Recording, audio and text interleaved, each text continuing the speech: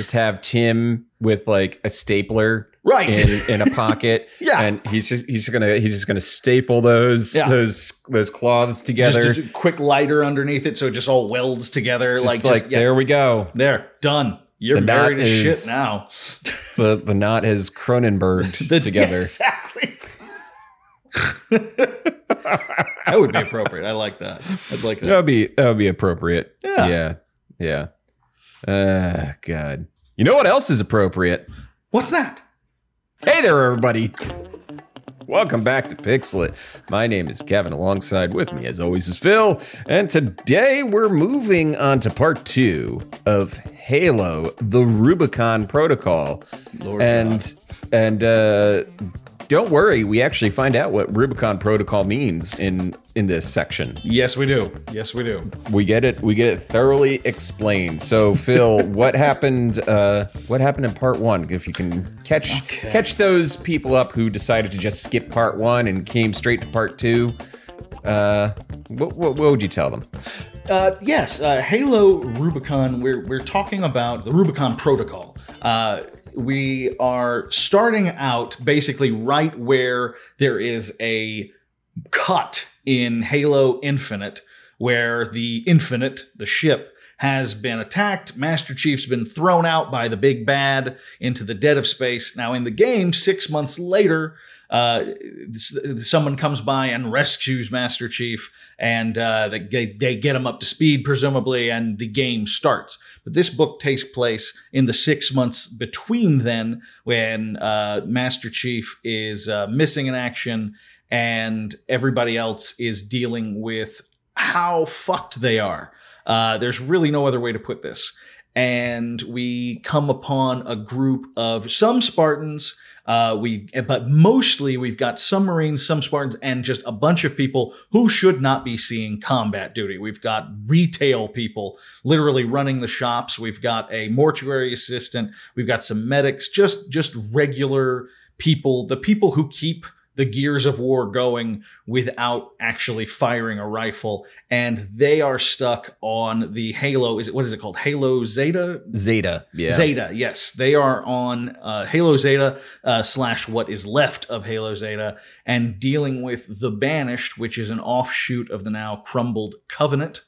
And in the space of about 110 pages, we have had people split up. We have had horrible Vietnam level style ambush violence, complete with shaky PTSD moments. We've had nasty Spartan guerrilla warfare. We've had an enemy mine situation where one of our Spartans has to briefly work with a brute from the Banished side to make it out and come out alive, and they try to kill each other several times, but both manage to make it out of that one alive. We lose a few people along the way, but we get to a point where the majority of our team, the majority of our troopers, our a couple of Spartans, and our the guy who runs the PX. Barbers. Yeah, our barbers. That's right, a barber. That's right. What was a friggin' barber? They do end up at a way station of sorts. They are safe for the time being, but they have been very quickly assured, don't get comfortable, because the shit hits the fan tomorrow all over again. So, yep. Yeah, it's pretty brutal. This book is a gut punch so far. It is. Yeah, we're dealing not just with like, oh, someone died, vengeance. No, we're dealing with, I killed someone with my bare hands, and even though it's an alien, I don't know if I can cope with that. I'm not a murderer. I didn't join up for this. It is, oh my God, like, get ready to pour some syrup all over your PTSD waffles, because that's what this book is. Oh my God. Oh my God. Yeah. So, when we pick up, we're in chapter 13, and it's been about 30 days since we last saw any of our characters. And we pick up in chapter 13 with the boat crew, as they've kind of been calling themselves, and they've been training for a solid month. And honestly, they've they've become okay, you know. What's her name? Dimmick. She is Dimmick. That's her name, right? Yeah, Dimmick. Yeah, Dimmick. Yeah, she has actually become pretty proficient in hand-to-hand combat, and because the chapter starts with Murphy basically doubling over from an elbow to the face from her. right.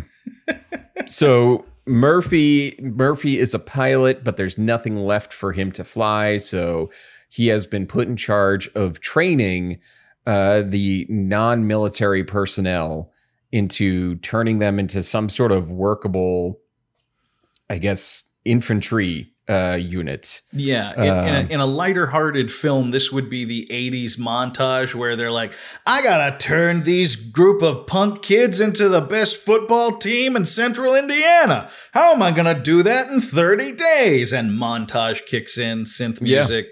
But there's no touchdowns to be had here, just tragedy.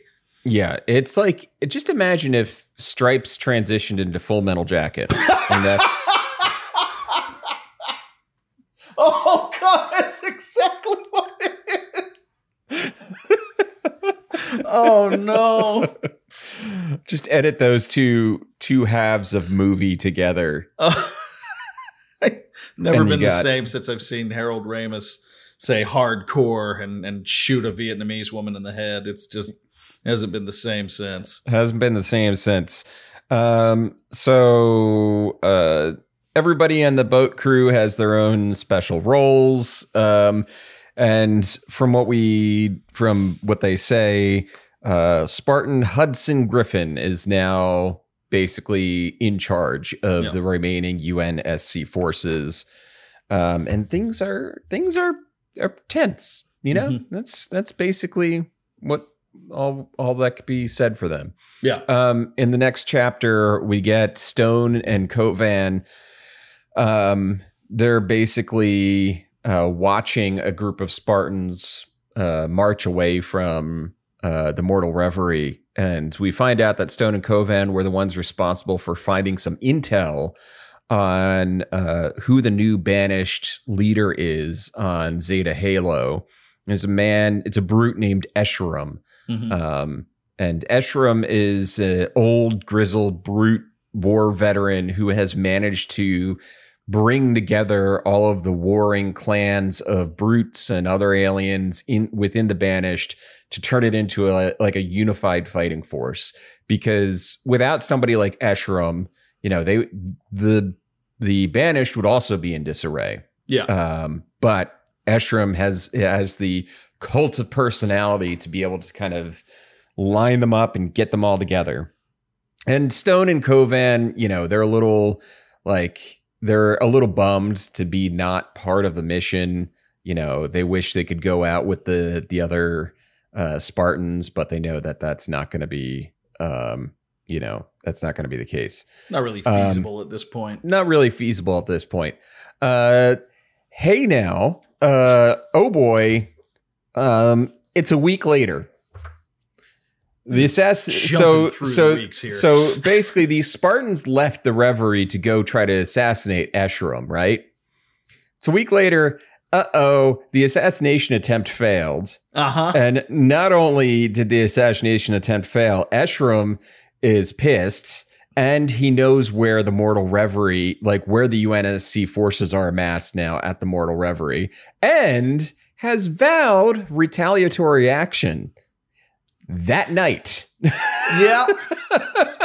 Turns out he wasn't real fond on giving them a little time to prep themselves for retaliation. The last time I had an assassination attempt upon my life, I was grumpy. I get it. I don't mind saying that. It's a grumpy. He's just a grumpy Gus. Feels bad, man. I get it. Feels bad. So yeah, the Banished are coming. They have 6 hours to prepare. And with all of the military allusions in this book, there are so many allusions to World War II, Vietnam, all that stuff. I'm surprised they didn't have like a member of the Spartan force like riding through screaming, "The Banished are coming, the Banished are coming," like, while ringing a big bell.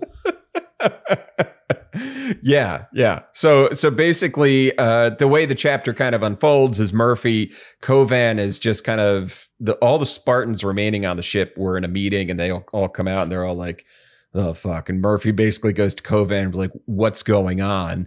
And she's like, "Yeah, we have 6 hours to prepare for this this upcoming slaughter." So everyone is gearing up. Murphy, he hasn't worn infantry armor in years. I mean, he's been a pilot for a very long time.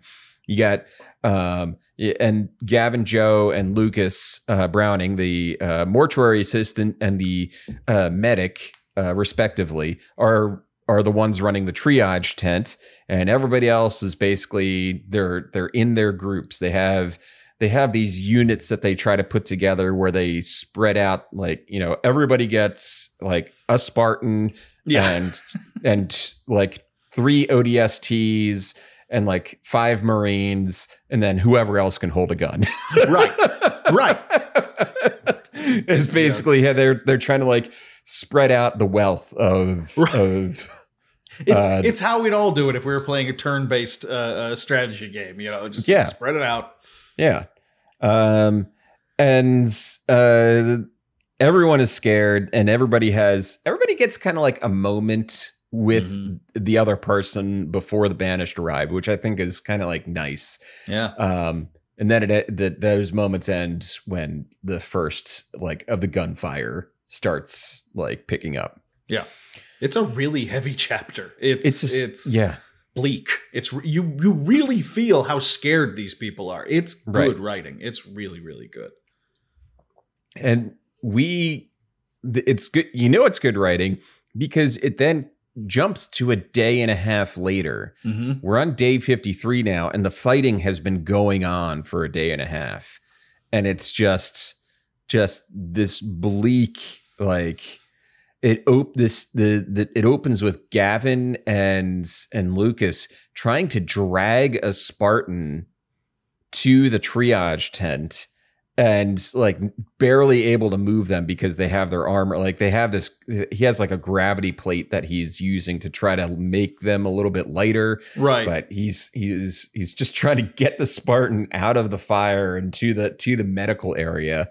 They literally want to like tow him like a log or something. And they want to tie a rope to him or something and just drag him behind them at some point. Yeah. And this is kind of where shit hits the fan, because from what I gathered, the medical tent was basically one of the most rear positions in the setup. Yeah. And so they get there and suddenly the Banished forces start like popping in, like, oh, we're here. Yeah. Surprise, bitch. Surprise, bitch, with a big old introduction with one of the jackals appears behind Gavin and impales him with a plasma sword. And of our first kind of like main-ish characters, Gavin Joe, the mortuary assistant, is the first to be struck down. So he's killed by the jackal. Everybody is panicking. It basically this is the moment the line breaks. And the only option is to run.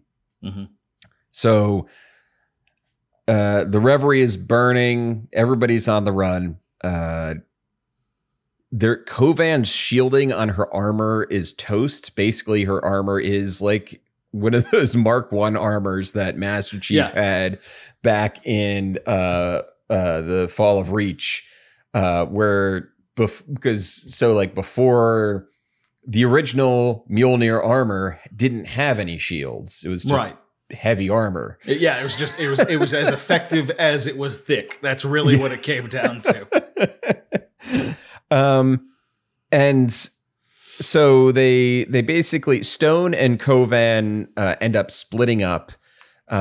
Stone is like doing some scouting. Kovan leads them all into a cave to take cover, and Kovan's armor freezes. There's like a ballistics layer inside of her armor that like a density.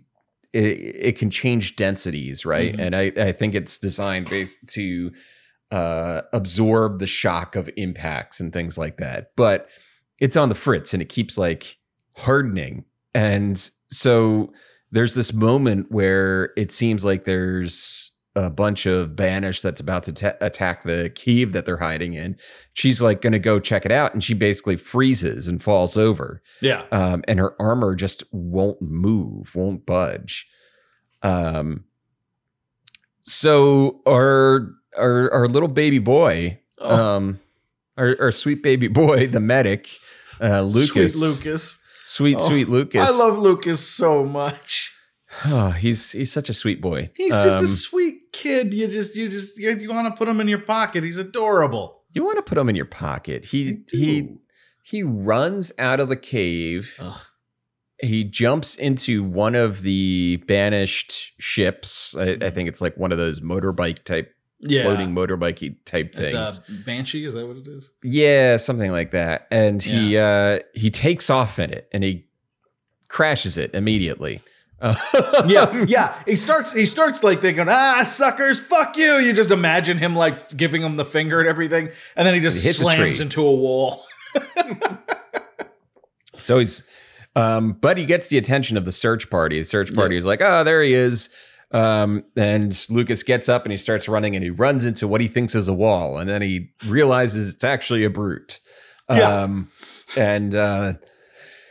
love that detail. It's a nice detail. Like he runs into a wall. It's not a wall. It's a brute. No, it's a dude. He's captured instead of killed by the search party.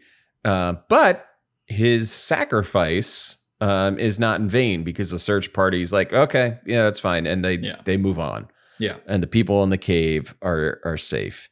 Kovan's AI finally resets her armor, like gets the armor reset, and she's able to move around again, and she immediately runs out of the cave, can't find Stone, can't find Browning, and she is beating herself up over this. Time. Something fierce. Kovan has like many other Spartans, has a big like hero complex.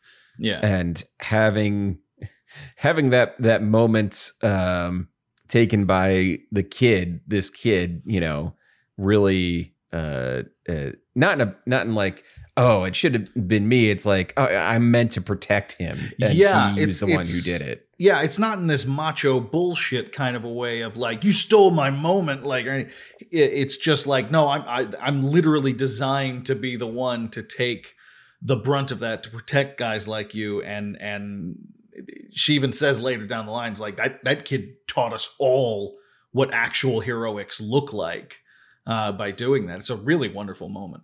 Yeah, it's a good moment. A couple days later, the crew is still hiding in the cave, and Kovan finally returns from her scouting. She returns with some food and supplies and things like that, but basically breaks it down to them that there's nothing, there's no rally point. Yeah, we are a group, and we are all that we know is out there. Yeah. Nobody's coming. We're alone. We're on our own. Nobody's coming for us. Yeah. It's like, cool. I was thinking that things were getting a little too easy on us. Yeah. So it's a few days later. We're on day 59 now, and Lucas is being kept in a massive prison, like this holding camp with a lot of the other Reverie folks. And it's just gross. They're all packed in tightly. He learns early on not to complain or make any noise or basically do not get their attention in any manner. You want them to think that you are not there. Yes. And so one day there's basically this, everybody's brought out for an inspection. And he's standing in line and he gets to the head of the line, and the person that's doing the inspection is human. Mm-hmm. And we find out that there are humans in the Banished army, which is like a weird weird little detail. Yeah, because pieces of humanity did join the Covenant, right, and therefore did. Yeah, it parallels what you read about. Interestingly enough, during World War II, in the concentration camps, that Nazis were very fond of using other Jews to process the other ones, basically giving them some level of what's the word, extra privilege, and it had the effect of completely, and they describe that in this book, just completely demoralizing the prisoners, because it's like, oh, Jesus Christ, like even our side is against us on this level. Yeah, exactly. So he's inspected by the guy, and he's like sent off to some other area. He's like, yeah, this guy will do. Mm-hmm. And Lucas is watching what's happening, and basically everybody who is a soldier is, or looks like they can fight, is getting pulled out of line to be like executed. Yeah. And then there's this moment where he's sitting in his cell, and the brutes bring out all these Spartan bodies. There's like a half dozen Spartans they in their armor, and they are just like, Lucas is like, they might not be dead, but by the time they're done ripping the armor off of them, they were definitely dead. Right. Yeah, exactly. And then it's I think at one point there's like a grunt that's just kind of like walking by.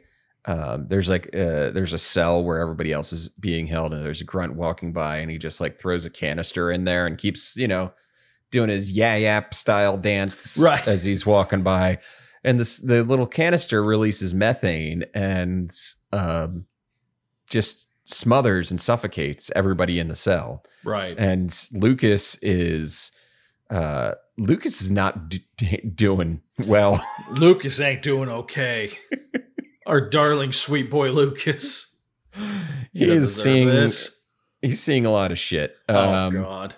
So he is taken then to the tower, which is basically like another prison type of camp thing. It's always good. If you're ever told like, we're taking you to the tower, it's not good news. Things aren't going well. Never follow a brute to a second location. No. Yeah, exactly. So he's thrown into a cell, and there's like a mysterious stranger in the cell next to him, who is like, oh, I can't tell you. It's better for you if I don't tell you who I am. And I'm like, that's the captain of the boat, I think. Yeah. I think that because they keep talking about Captain Lesky or something, missing and he's missing, and be like a huge morale boost, and I'm like, I think that's the captain. Yeah. So that's just my guess. I think you're right. That makes sense. So that entire Lucas chapter takes place over the course of like a month. Yeah. Because by the time we pick up, we're in day 82. It's March 3rd. It's the 7-year anniversary of the defeat over the Covenant. Yeah. And in that intervening time, there are all these scattered, basically resistance groups of fighters, and they're doing what they can to fuck with the Banished. Mm-hmm. There's and as you do, there's a leaderboard. These guerrilla fighters like that are like ODSTs. One is called the Grave Diggers. Yeah. And the other. what was the one? The other is called Hatriox. That's what I loved it. Yeah. Because the big bad of the Banished is Atriox. Atriox, yeah.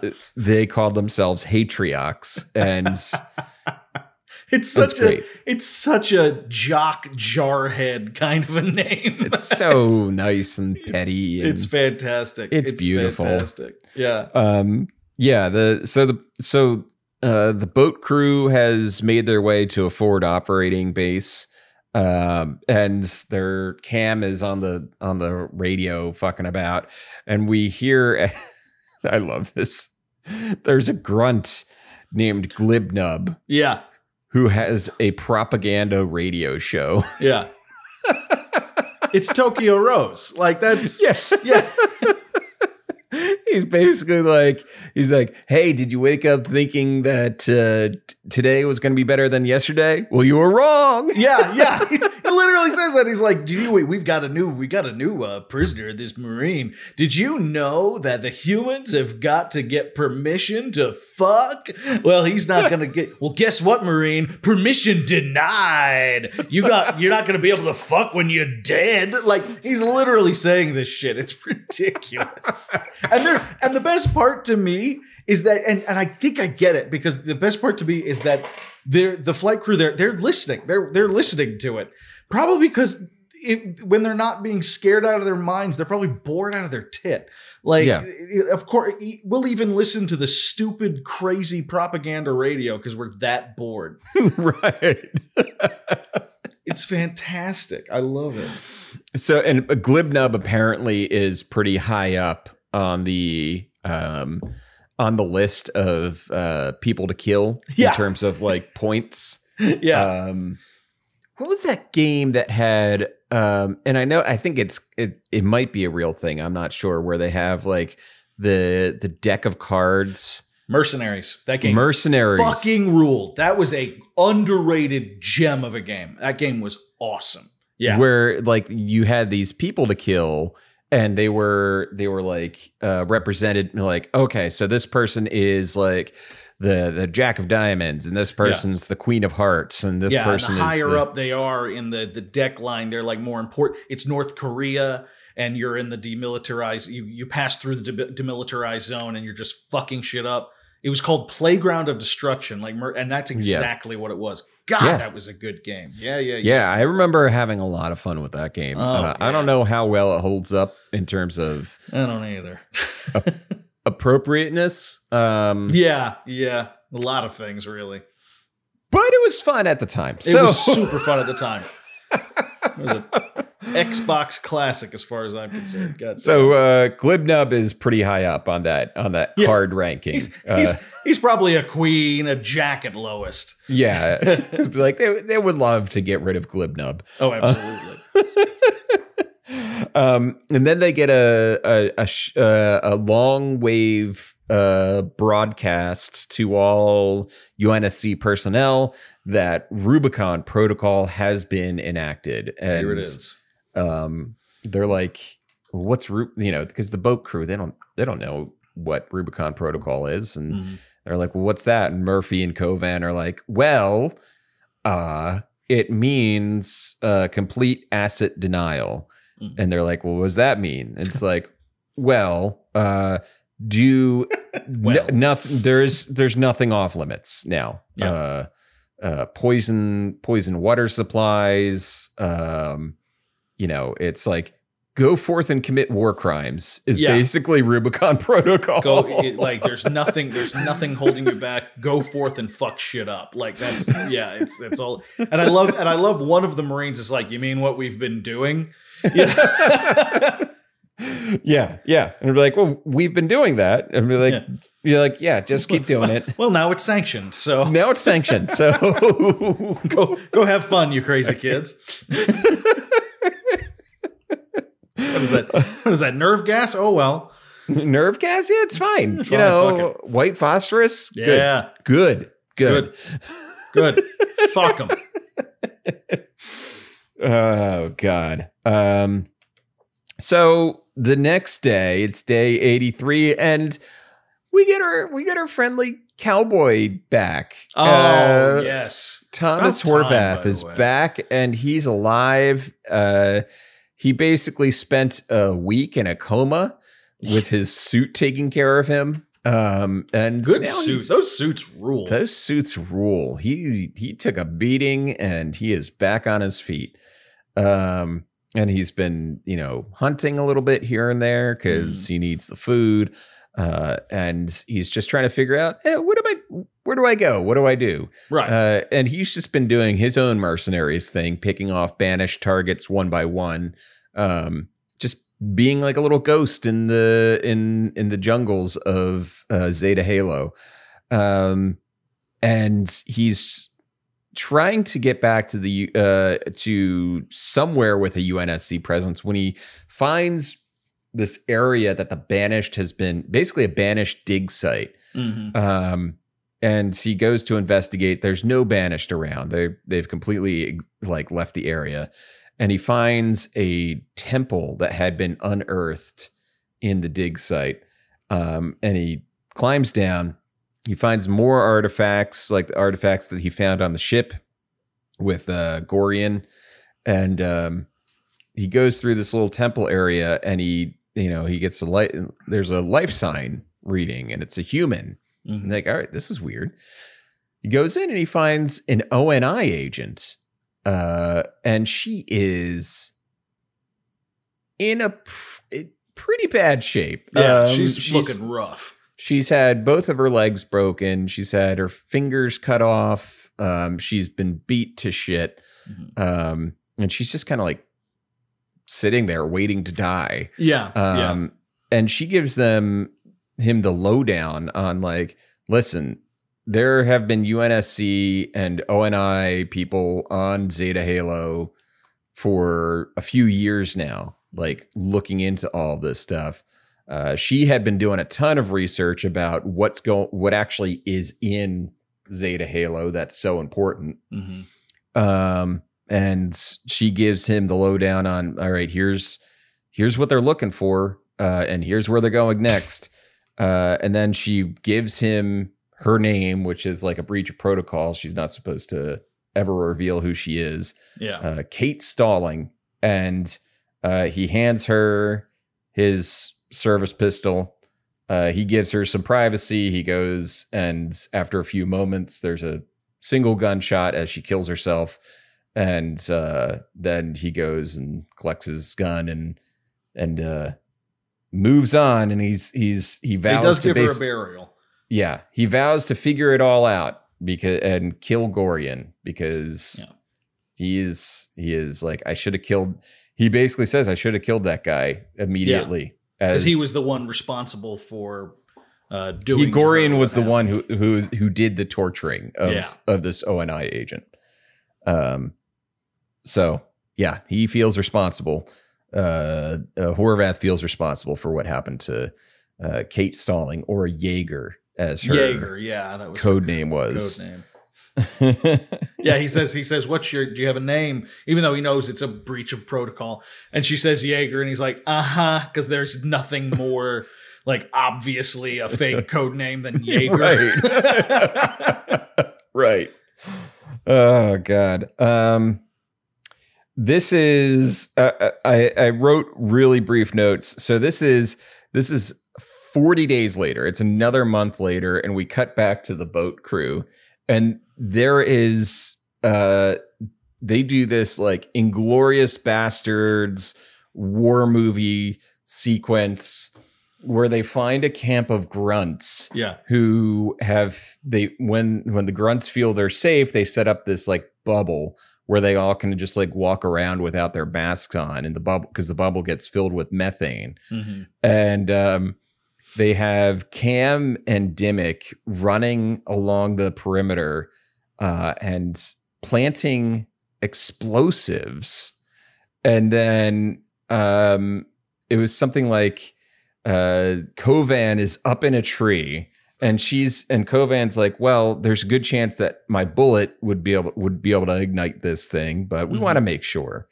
So it's something like she shoots the explosive with her sniper rifle. Yeah.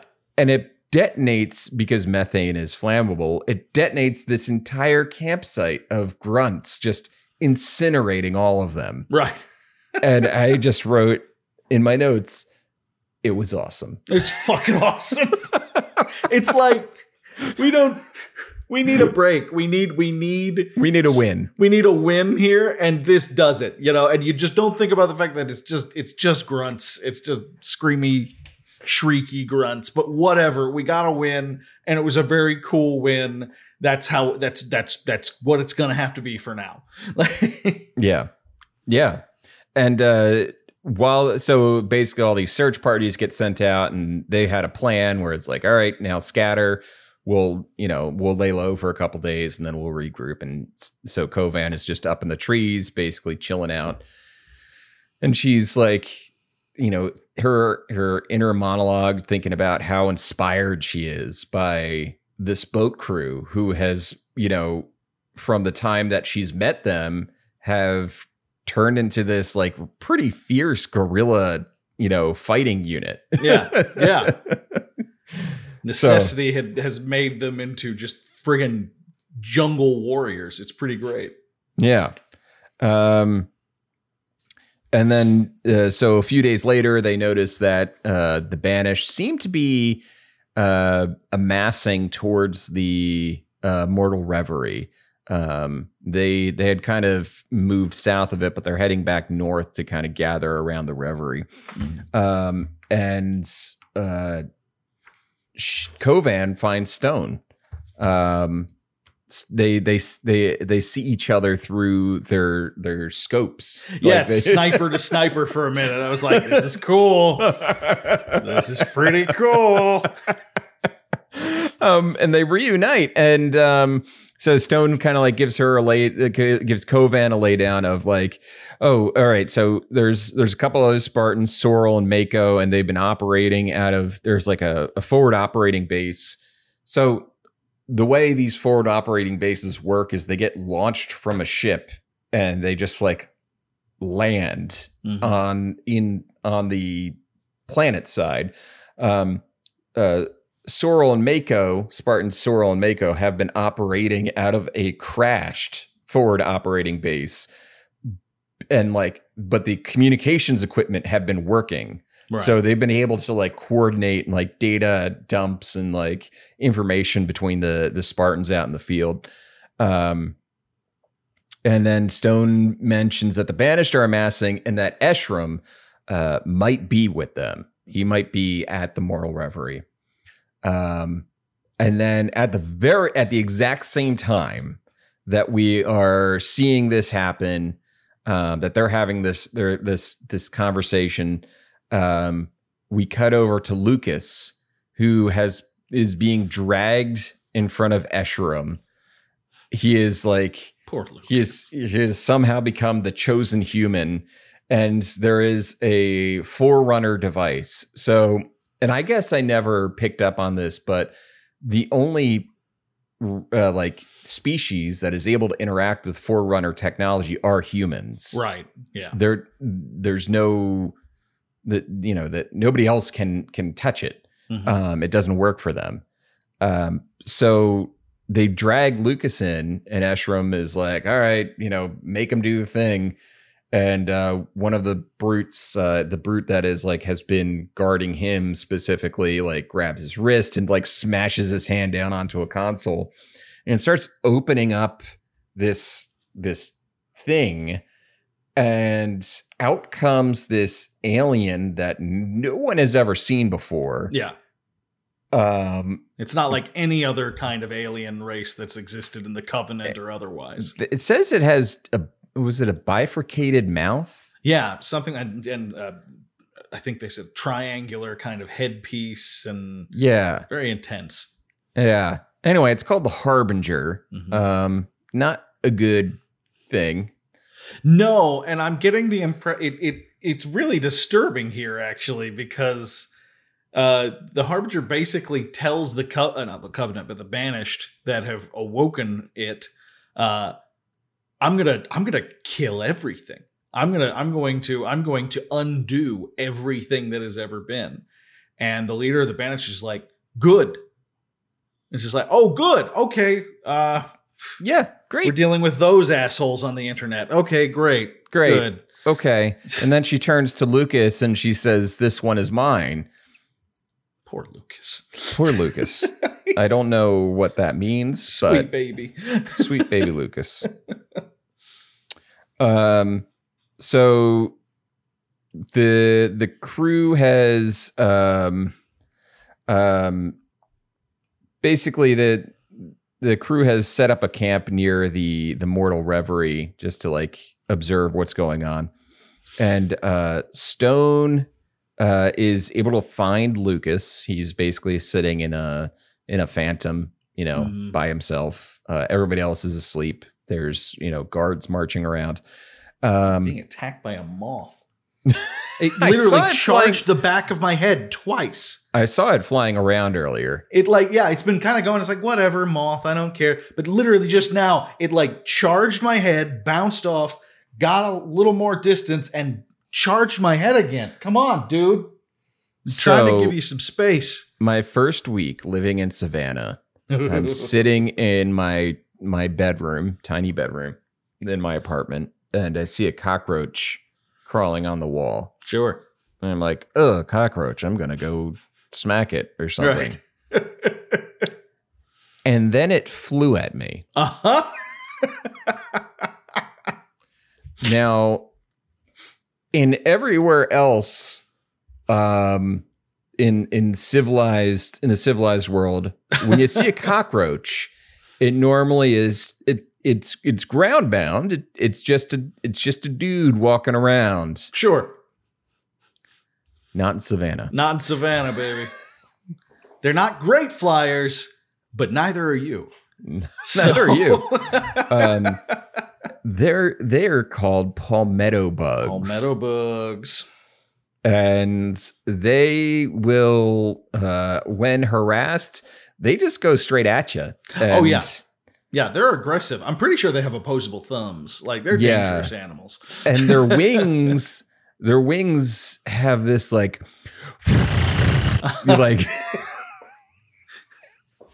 they're just heavy, dense meat flying at you with little hummingbird wings. It's so bizarre. They're the strangest animals. Yeah, I don't like them. Or should you? Our friend Lee used to do a bit about palmetto bugs and how everything in Savannah is named different than what they. So he talk about how in Savannah, and it's not an alleyway. It's a lane. It's a lane. It's a lane. And it's not a cockroach. It's a palmetto bug. Palmetto bug. That's a little palmetto bug. It's just a little palmetto bug. Don't pay no attention to that palmetto bug. Oh yeah, no one thinks about the palmetto bugs until they steal your wallet. No, yeah, those palmetto bugs they'll wait till you're asleep and they'll jack everything you own. They will steal your fucking identity. They will steal your identity. Fucking palmetto bugs. Anyway, it's Halo. Halo. The war, the Covenant would have won had they had palmetto bugs. Probably. I'm willing to bet, yes, that if either side had palmetto bugs, it would have been just a human-sized palmetto bugs. Oh, it's over. It's over. It's over. It's over. It's over. Yeah. So Stone tells Kovan that she's found Lucas, and she realizes immediately that was probably a mistake. Mm-hmm. Because Kovan is like, I gotta go save him. I gotta save him. And Stone's like, I shouldn't have told you. Yeah, Stone thinks to herself, if I tell Kovan that Lucas is here, she might do something stupid, and I'm gonna do it anyway. Kovan's like, I'm gonna do something stupid. I even said to myself that you shouldn't. God damn it. Okay. So they're like, all right, well, we're gonna do it at night, and let's do something stupid at night. Let's do something stupid at night. So Stone is gonna watch, and Kovan is gonna go try to get him, and Kovan is able to get there without incident. Yeah. The problem is Lucas now has these wrist things on, that are tied to, I assume, the Harbinger. There's some sort of psychic shackle or something. He's like, I can't take these off, and I'm not sure what will happen if you try to take them off. But one or both of us is probably going to die if you give it a shot, though. So, so maybe not. Don't. And they have a really emotional moment. Yeah, they do. It is for as much shit as we have gone through, as they have gone through in this book, we hit this moment and it's like, oh, this is almost tears, you know? Yeah. It's very emotionally raw. Basically, like we talked about before with this Spartan that's genetically designed to save these people, facing her inability to save the person that not only she's meant to save, but who saved her. So it's not just duty, it's personal. Yeah. And just feeling completely helpless because she knows that if she tries, probably nothing good's going to come of it at this point. Right.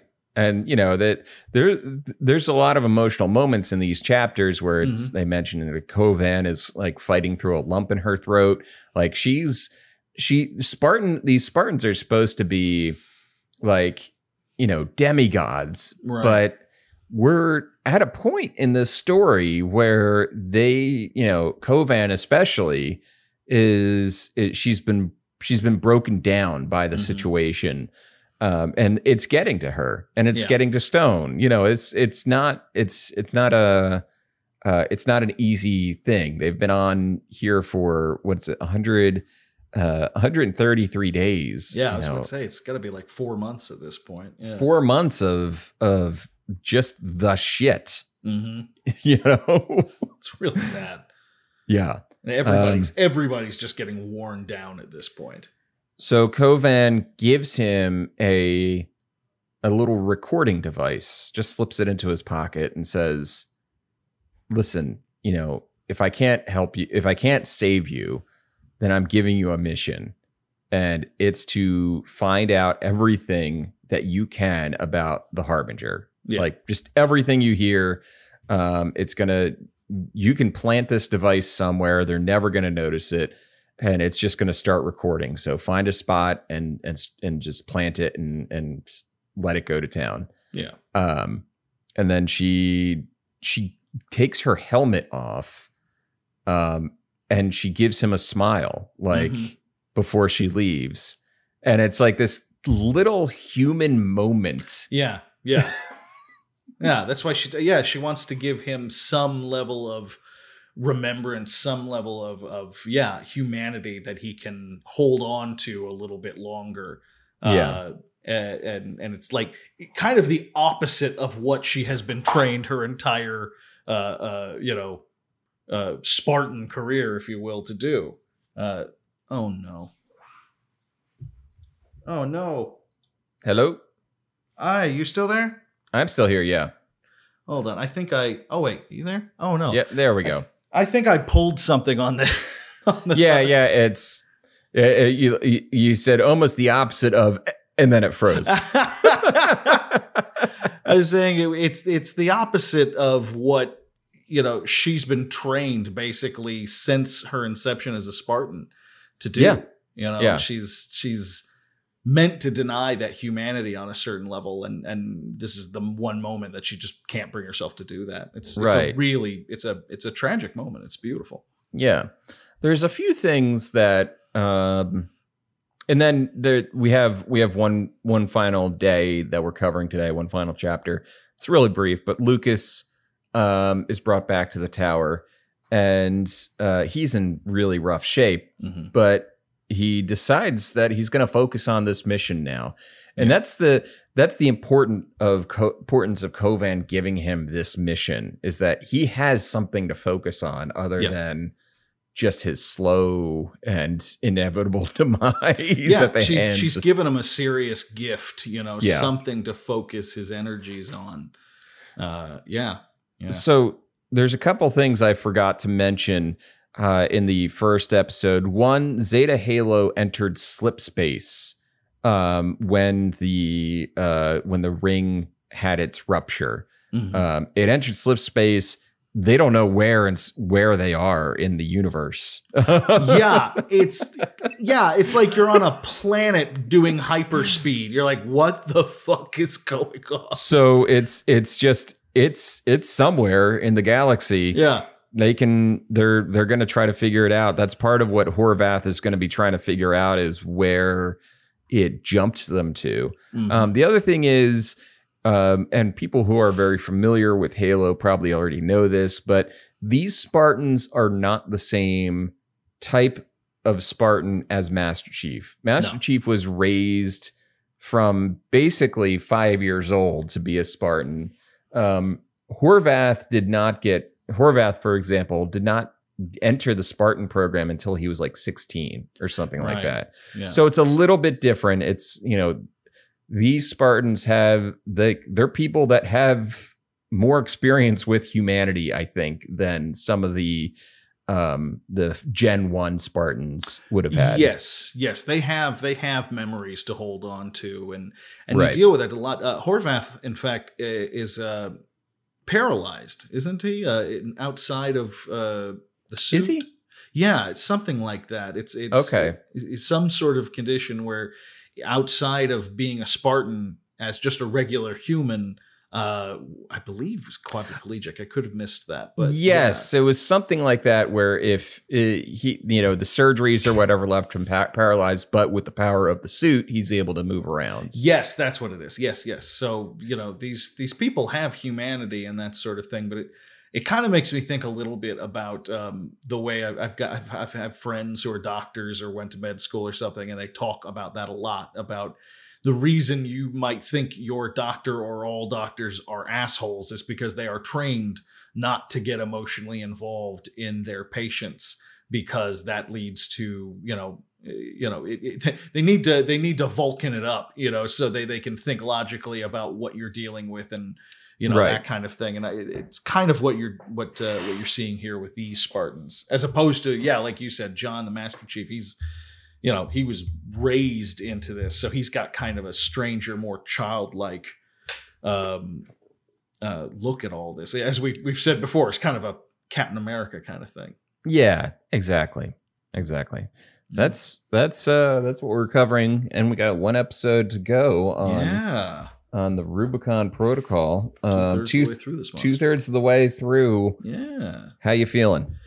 I cannot believe Kelly Gay came this hard with a video game novelization. I'm really hoping we get to speak to her because I can't stop thinking about the pitch to to a 343 and Xbox, and to be like, okay, how we've been doing these fun Halo space operas and everything like that? What if we take the thrill of space opera combat and replace it with the visceral horrors of war and the psychological toil that follows?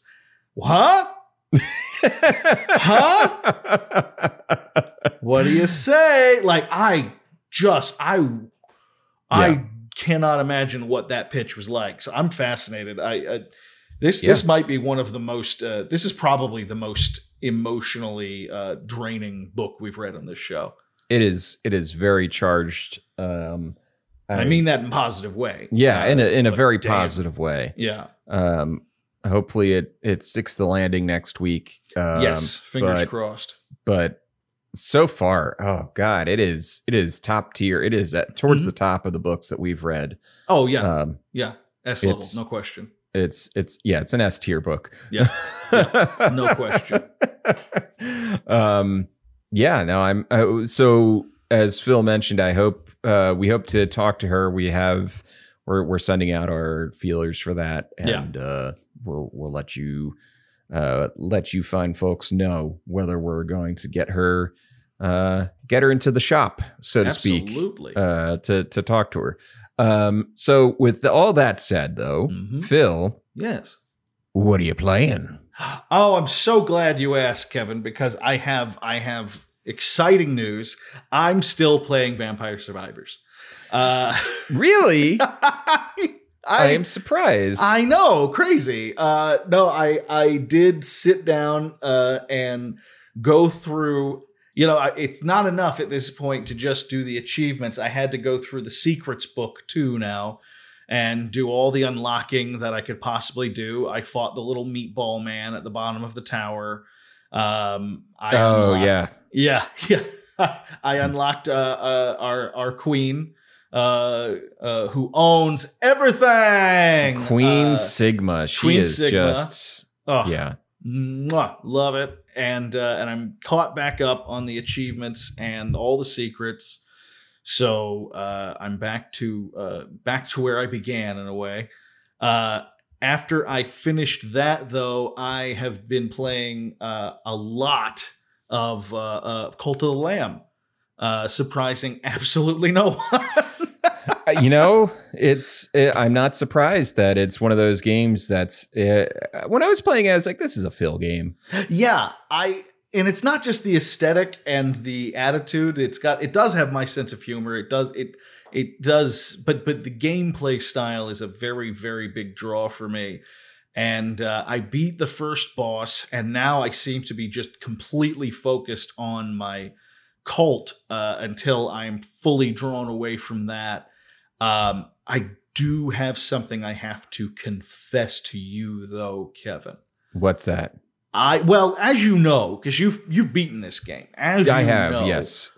You can, like many games, many strategy games, when you get a cultist, you can customize them. And you can rename them. Okay. I got excited first couple of cultists. I named one of them after my fiance, and then the second one I named after you. Well, thank Kevin. you. Yeah, I thought you're adorable. You were adorable. You're a little fox. I was adorable. You were adorable. You had the neat culty face paint and just too cute. And I may have had to sacrifice you. Okay. But you were a dissident. You started talking shit about me in front of the other cultists. You made me look like a fool, Kevin, a fool. So you stabbed me. I did you one better. I sent you to a higher plane. Oh, okay. Yeah. You ascended me. I ascended you, and then pieces of meat fell from the sky. Probably not your meat. Probably. It's. But anyway, I feel better. I'm glad I could. I'm glad get you could that off admit my that. chest. Yeah. That's funny because that's the way I handle dissidents. If I needed to, because I never unlocked this option. There is an option to unlock murder. Yes. I didn't get it. I went in the other direction. I forget what the other option is, but yeah, you can just like straight up murder, just straight up kill him. Yeah. I feel like it's better to either sacrifice or ascend them. Yeah. It gives so when you you sacrifice for the rest of the group. When you sacrifice them, this eldritch tentacle that like basically reaches up from the floor and grabs them and starts squeezing, and it looks like their head is about to pop. Yeah. And then they get pulled down through it's brutal. Yeah. But I think my favorite thing about the game is the before you have an outhouse and your little dudes are just walking around and they poop. Yeah. And like the little shame face that they have after they poop in the middle of the camp. I was like, they're so upset that they had to poop. They're so upset that they've had to poop, but everybody poops. Everybody poops. No one taught them that. But if you're going to keep them under your thumb, shame is a valuable tool. So I get it. It's true. But yeah, I freaking love this game. This is definitely like top 5 game of the year material for me right now. It's I played so much of it that I felt guilty, like on a level that I haven't felt in a long time. Like I felt played like too much of this. Well, yeah, like I felt like I was 20 years old and I'd skipped like my chemistry class, or something like that to play Morrowind instead, and just like that tells you exactly how old I am. But god damn, it's a great game. I'm really enjoying it. So, all right, Kevin, what are you playing, my friend? So I am playing. Right now I'm playing a game called Nightmare of Decay. Ooh, okay. Which is it's basically like I was in the mood for some Resident Evil. Sure, sure. It's has the 1990s aesthetic. Oh yeah, this has got some serious it's classic look.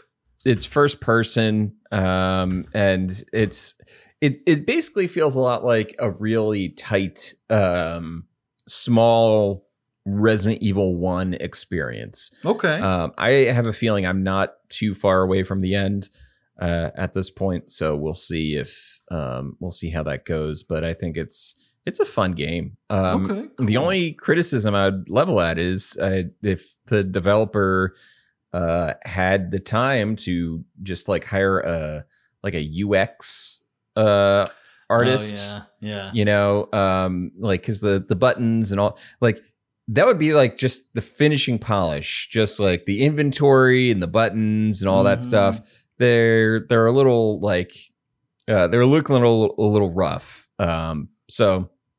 Yeah, I'm looking at it right now, and it's tough with games like these because on one hand, you wonder. The problem is you wonder how much of this is a stylistic choice versus we couldn't afford to hire someone to take care of certain aspects of this. Right. Exactly. Yeah. It looks interesting though. Worth a whirl. Yeah. I think it's good. I think it's a fun little, and it's not that expensive. So nice. What else have I been playing? I played Vampire Survivors a bit. Nice. I had finished up Cult of the Lamb. I already reported on that, and I was trying to not finish, but install Singularity. Yeah, I saw you going in and out on that one. Yeah, so Singularity is a game by Raven Software. They're the Heretic and Hexen people from around 2010, and it's part of a thing that I'm doing with Hot Cider, where we talk about all of Raven's games. And this one, it's like it's very much a BioShock inspired game. Oh yeah, from time. The aesthetic and somewhat of the story and all that stuff. I don't think it's necessarily an ImSim. Well, BioShock was barely an immersive sim, right?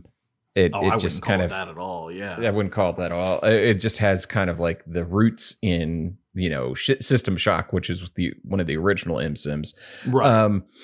But yeah, so it's good, and I played like an hour of it, and then I exited out, and the game did not save. So I've been having all sorts of issues with the save file.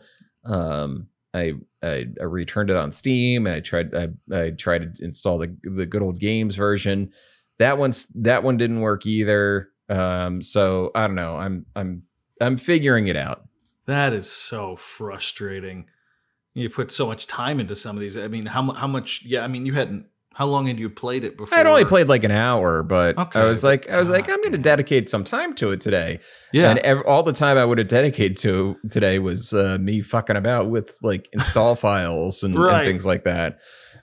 Which is, it's always the bummer with that is a bummer with computer games, but it reminds me of being a kid and having our old, Windows machine and having to like go into DOS and change settings and stuff just to get like the CD version of Day of the Tentacle to run or something like that. We didn't have gaming rigs back in those days. It was just a computer. There weren't gaming computers. And so you had to, if whether or not a game would or wouldn't work on your computer was anyone's guess. Your dad wasn't helping you with it. He didn't know how the fuck it worked either. And sometimes you'd sit there and install Indiana Jones and the Quest for Atlantis on 16 floppy disks and then find out it absolutely was not going to work. No. And it was like, oh, you have to switch over from SV good thing to BG thing and be like, oh, okay, I got to go and put in the thing that makes that happen. Yeah. And be like, oh, the sound's not working. You got the right thing selected and be like, oh, okay, is this a Sound Blaster card? And be like, no, it's not a Sound Blaster card, but it's a Sound Blaster compatible card. And be like, okay, so it should work with Sound Blaster? Maybe. If you're lucky. Like it was a whole mess. PC gaming back in the early 90s, and I imagine I mean in the 80s as well, because I was on the Commodore 64. Mm-hmm. It was like a badge of honor just to make those things function. I mean, console games were also pretty hit or miss on their functionality too. The NES was an ergonomic nightmare in terms of bending the pins and all that stuff. Oh yeah, absolutely. But yeah, no, it's interesting that when people get hooked up into the nostalgia of that time, the things that they are remembering is things that worked. Yeah. And not the other half of the equation of just screaming at a machine. No, you forced that part out of your head, my friend. Anybody, look, like those games, no one loves those old classic games, like people like me and Kevin. Like, but we also recognize that it was not, it was not this glorious golden age of games that just worked. I get frustrated with day one downloads and patches and shit like that too. But, that kind of shit has always been with us. It's always been with us. Yeah. Yeah, exactly. All right. So that'll do it for tonight's episode. If you can, do us a favor, follow us on Instagram, at Twitter, at PixelitPod. Head on over to our website at Pixelit. It's www.pixelitpod.com. From there, you can see, read transcripts of each of the episodes, as well as find links to our Discord and our Steam page. And if you're feeling really froggy, go ahead and leave us a 5-star review on Apple, Spotify, and Good Pods. It really helps us out in the discoverability on those platforms. And that'll do it for tonight's episode. Thank you so much, and have a good evening.